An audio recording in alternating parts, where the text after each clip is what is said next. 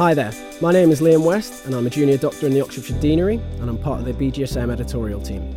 On today's podcast, I'm joined by Dr. Aseem Malhotra, a consultant interventional cardiologist who's been central catalyst in igniting the debate around the harms of excess sugar consumption in the UK. He's achieved this in part by his commentaries in the BMJ and his regular columns that he writes for the Guardian newspaper about heart disease and other health topics. We will put a link to this in the blurb for the podcast, so don't worry about searching for them now. Significantly, he has managed to galvanise the leading academics, the media and politicians into making sugar reduction a health priority. So Aseem is a keynote speaker at the upcoming Low Carb, High Fat Summit in Cape Town, which is happening next week, that was discussed in the podcast you heard with Professor Tim Noakes. Before we start, it is quite important to clarify that there are two distinct issues surrounding the debate of this diet. One question is whether endurance and other performance athletes actually need carbs in their diet. And as BGSM, we will be covering this issue in a podcast in a few weeks, so keep your eyes peeled for that. The second debate surrounding this diet is the public health issue between the link of carbohydrates, health and obesity, which we're going to discuss today. So to start us off, Aseem, could you comment on the impact of a low-carb, high-fat diet in comparison to modern treatments for heart disease? Well, I think first of all, Liam, we need to look at this in the bigger picture and the wider perspective. So at the moment, we have a real problem with obesity. It's a public health crisis. We know that 60% of the UK's adult population are either overweight or obese. About 1 in 3 children are now overweight or obese by the time they leave primary school, which is very disturbing, and the trends are on the increase. And what I believe we have failed to do in our healthcare system, and even amongst knowledge of the wider public, is acknowledge the impact of diet on health and how important that is. So according to the Lancet Global Burden of Disease reports, poor diet contributes to more disease and physical inactivity, smoking and alcohol combined. And to answer your question specifically, and one thing I have done and looked into is what is the actual best evidence base for dietary interventions on reducing cardiovascular risk and improving cardiovascular outcomes. And that actually, the best evidence base from randomized controlled trials comes from the traditional Mediterranean diet, but certainly one that is higher in fat content that is currently recommended by our both US and UK dietary guidelines. So one of the most impressive studies that was published relatively recently in the New England Journal of Medicine compared a high-fat Mediterranean diet with a advice to eat a low-fat traditional Mediterranean diet. And what they found was there was in a large group of about several thousand high-risk people for heart disease, so diabetic patients, for example, there was a significant 30% reduction in risk of heart attack, stroke or death within the space of around 4.8 years. But that risk reduction happened quite quickly. And in that intervention group, their total calories from fat was around 41%. And they were also specifically, it was low in sugar, it was low in refined carbohydrate. So this clearly is evidence that, from a randomized controlled trial data that, higher fat consumption in terms of Mediterranean diet has a big effect, specifically in terms of what foods that are thought to contribute to reduce that risk. It was nuts, extra virgin olive oil in particular. So at least 4 tablespoons of extra virgin olive oil per day, and a handful of nuts, which was more walnuts, almonds and hazelnuts more specifically, which people would consider to be quite a lot of fat. I mean, let's look at 4 tablespoons of extra virgin olive oil is probably about 500 calories. So you compare that with, say, a can of cola, where you've got 9 teaspoons of sugar, basically. And we know from the EPIC Interact study that was published again quite recently, that showed that just consumption of one of those sugary drinks per day was associated with a 22% increase in development of type 2 diabetes. So this is a kind of, the whole discussion around calories and fat, etc., comes into specifically where those calories come from. That's what's most important.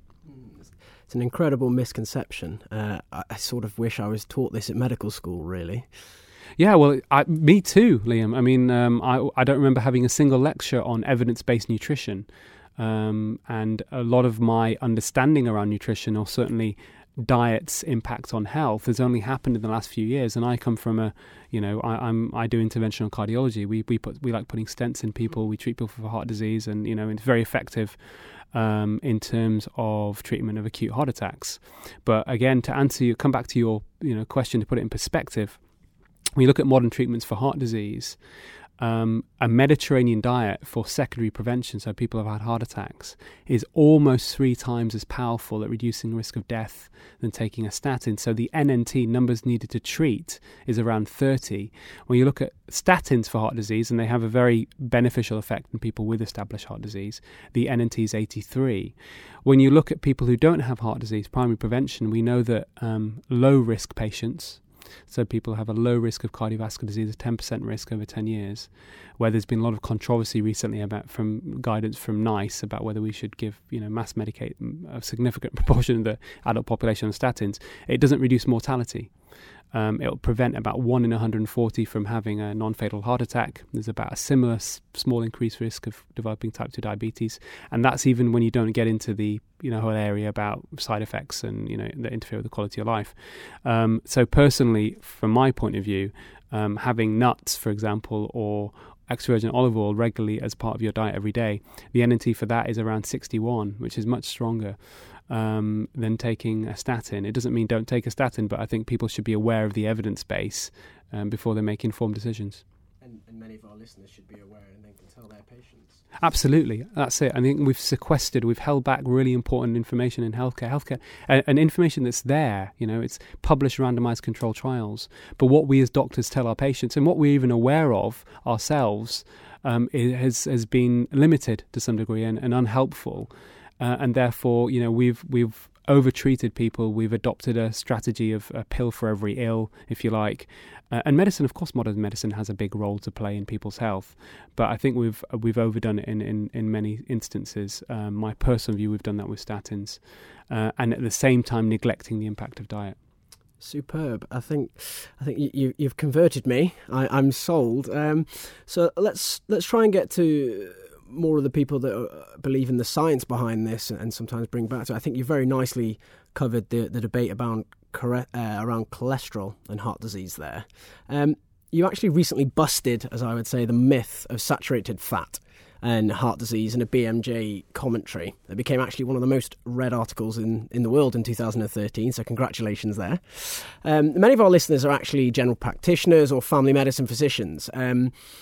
They'll be listening to this in their cars or hopefully actually while doing some physical activity. Can you give them some evidence behind this and motivate them to give some tips on how to convey this to their patients? Yeah, I think the top line really, and I'll elaborate on this, is just eat whole foods, eat real food. The problem we have surrounding the whole issues of obesity and related diseases, whether it's type 2 diabetes, high blood pressure, cardiovascular disease, even cancer, is about the consumption of processed food. So we look at saturated fats. What many people don't appreciate and realize is that there are many different types of saturated fatty acids. There are in fact scores of them. And the emerging evidence, something I looked into first of all and then has now been backed up with further studies, is that if you have saturated fats from non-processed dairy, so in particular full-fat yogurt and cheese, actually there is an association with a decreased risk of heart disease and type 2 diabetes. Whereas saturated fatty acids that come from processed foods, and particularly meats, for example, a lot of consumption of meat, may well be implicated in causing or increasing the risk. So I think the problem we've had is that we've promoted this low fat is good for you message, and that low fat is good for you message actually doesn't really have any strong evidence base behind it for two reasons. As I've alluded to before, if you have fats from things like olive oil and nuts, for example, that is going to be protective. And then within saturated fat, you've got different saturated fatty acids. What's happened is the food industry have exploited this low-fat message, and a lot of these foods that are on that people purchase that I think are healthy for them actually may have the opposite effect. So a low-fat yogurt, for example, it's very commonly consumed. People think it's healthy. Some of these products, and we've looked into this with Action on Sugar, have 5, 6, 7 teaspoons of sugar in them. And again, how much sugar should we consume? Well, the World Health Organization has now recommended limits for the average adult per day of 6 teaspoons per day. So some of these products already go over your limit. And for the average 4 to 8-year-old child, and a lot of parents will be listening to this, US dietary guidelines suggest they should have no more than 3 teaspoons per day of added sugar. So we're consuming. We know that dietary survey data here in the UK, and it's probably an underestimate because people don't necessarily report correctly how much they're eating. Suggests that we're having at least 2 to 3 times. The average Brit is consuming at least 2 to 3 times the amount of added sugar that is recommended from the World Health Organization. Some incredible stats there. I think the message really there is, and we can get our tweeters to get the message across with the hashtag #tFearTheFat, is we should be a little bit more welcome to that. I think you've touched on cholesterol, you've touched on fat, you've just started to touch on sugar there. You recently posted a very good piece stating that sugar is now the enemy number 1 in the Western diet. Can you take our listeners through that and why you think we should raise the public awareness and maybe even enforce more regulation on the food manufacturers? Yeah, sure. So I think the key point here, from a scientific point of view, the issue is around what we call non-milk extrinsic sugars. And simply that means added sugar. So anything added to food, but also includes things like fruit juice, honey and syrups. And that's where the problem lies. So these added sugars, refined sugars if you like, first of all have absolutely no nutritional value. In addition to that, the body doesn't require any carbohydrate from added sugars for energy. Therefore, you've got something, a food substance, if you like, which doesn't add any value really to your body, and it doesn't do anything positive for you. That's the first thing to say. Then you come to, well, what are the adverse consequences of it? Well, we know that consumption of just one sugary drink per day obviously is associated with increasing risk of type 2 diabetes. But one of the most interesting studies that was published out of Stanford in early 2013. By a chap called Sanjay Basu and Robert Lustig, who you're probably aware of, pediatric endocrinologist in San Francisco, also was a co-author on this, was a very large study which looked at sugar consumption and availability worldwide.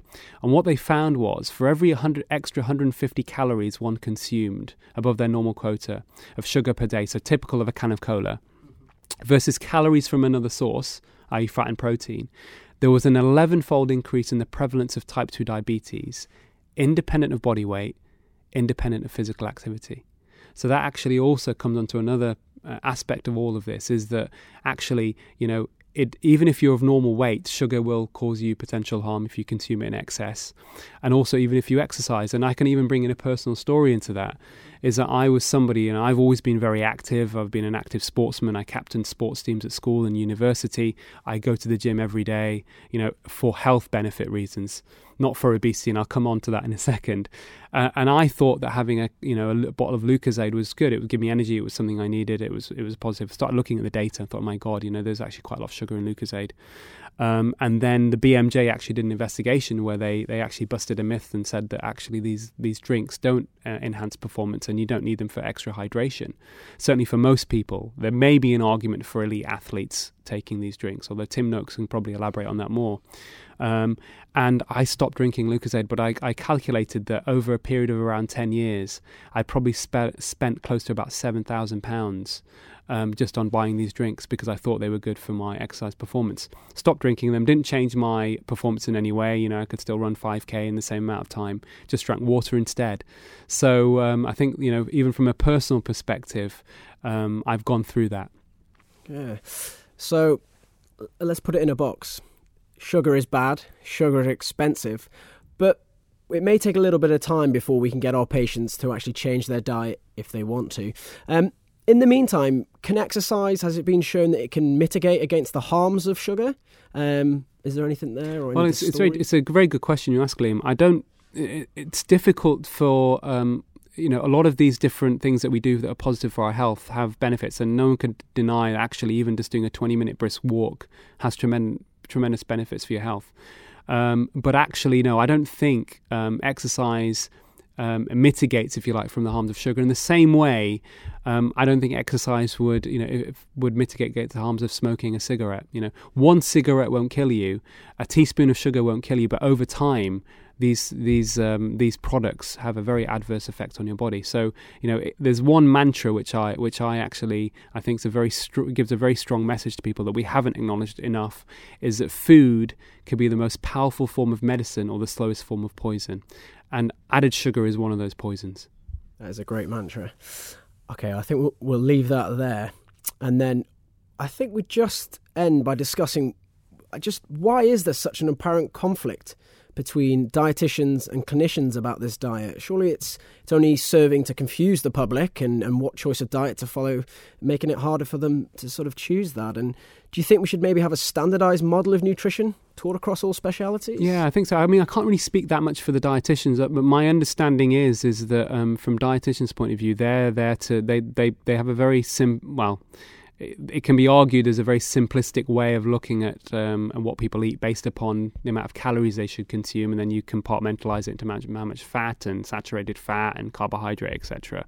And I think that's been unhelpful, because I personally think it's naive for anyone to think that a calorie of bread, a calorie of alcohol, a calorie of sugar, a calorie of omega-3, a calorie of fiber has the same effect on the body. They don't. They have different effects. And our calorie as a calorie model has been overly simplified to the point where a lot of people will buy food products based upon their calorie content, not the quality of those calories. I think that's what we need to do, is concentrate on good nutrition and stop counting calories.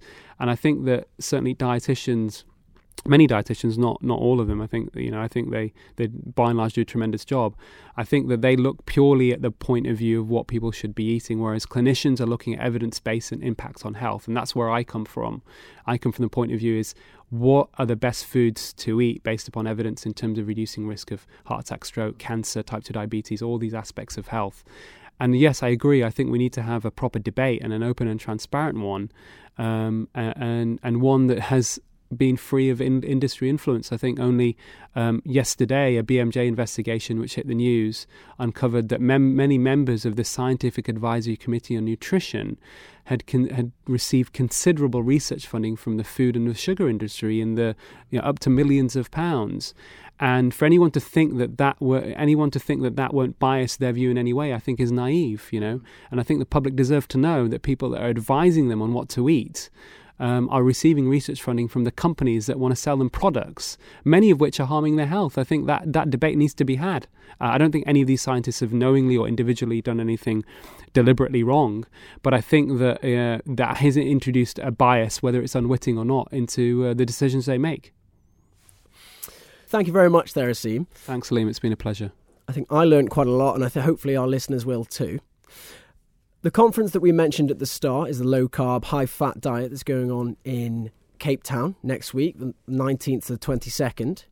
How can you follow the conference? Well, first of all, you can follow on Twitter. Follow the BGSM handle on @BGSM_BMJ, or follow Aseem on @Dr. Aseem Malhotra.